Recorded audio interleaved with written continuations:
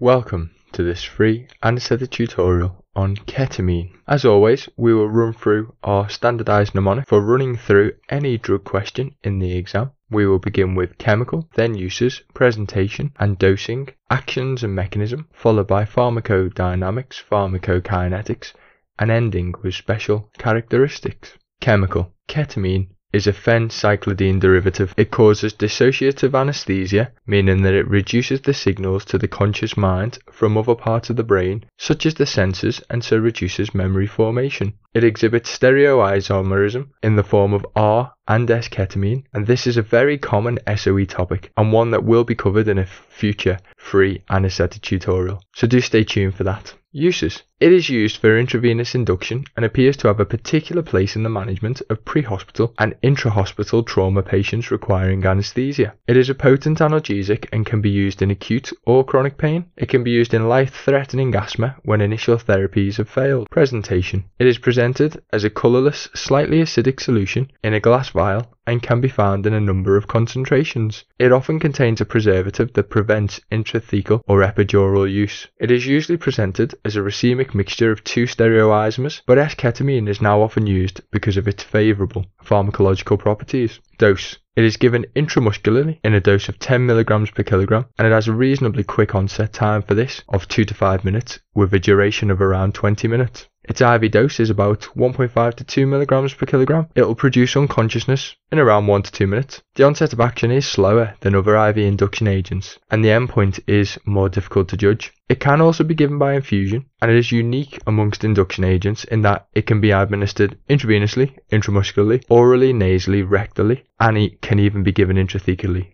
or epidurally if the preservative-free concentration is used. Mechanism of action. Ketamine produces dissociative anesthesia. This is a unique clinical state involving catalepsy where the eyes may remain open with a slow nystagmus, but the corneal and light reflexes remain intact. It produces anesthesia via non-competitive antagonism of the N-methyl D-aspartate or NMDA receptor, and these are located in the brain and the spinal cord. It has hypnotic, analgesic, and local anesthetic properties. Pharmacodynamic effects. Ketamine has a unique cardiovascular profile. It causes a rise in heart rate, blood pressure, central venous pressure, a rise in cardiac output, and also increases sympathetic tone, and this makes it a useful induction agent in shocked patients. It preserves airway reflexes and respiratory drive and can cause bronchodilation. It may also cause hypersalivation, and this may have negative effects. It has been associated with increased cerebral blood flow, increased cerebral metabolic rate of oxygen, and increased intracranial pressure. And traditionally, people have avoided ketamine in patients with head injury. Now, there is some dispute about these effects,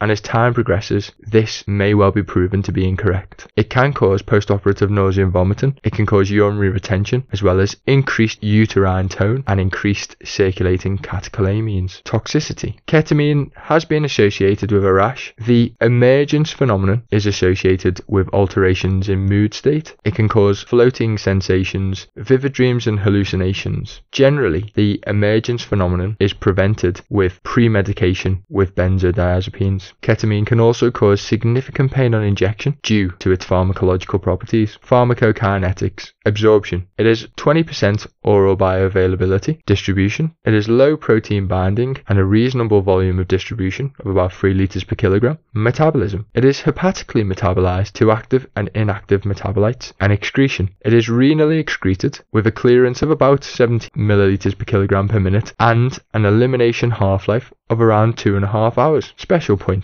Ketamine shouldn't be used in pregnancy, however it can be used in children. Ketamine and thiopentone are physically incompatible and shouldn't be used immediately after each other or together, and there is some debate regarding the safety profile of ketamine in porphyria. The latest anaesthetic tutorial of the week felt that it was safe in porphyria, but when you look at the BJA Education latest article, it actually argued that it was unsafe in porphyria. So at the moment, there does exist some debate between those two. Thank you for watching this free anaesthetic tutorial on ketamine. Please do be sure to have a little look at our Facebook and Instagram resources. Please do subscribe to the YouTube channel, as this allows us to increase the spread of the resources, and also just allows us to continue making these resources. Please do let us know if there is anything you particularly found useful, or if you have some constructive feedback or criticism.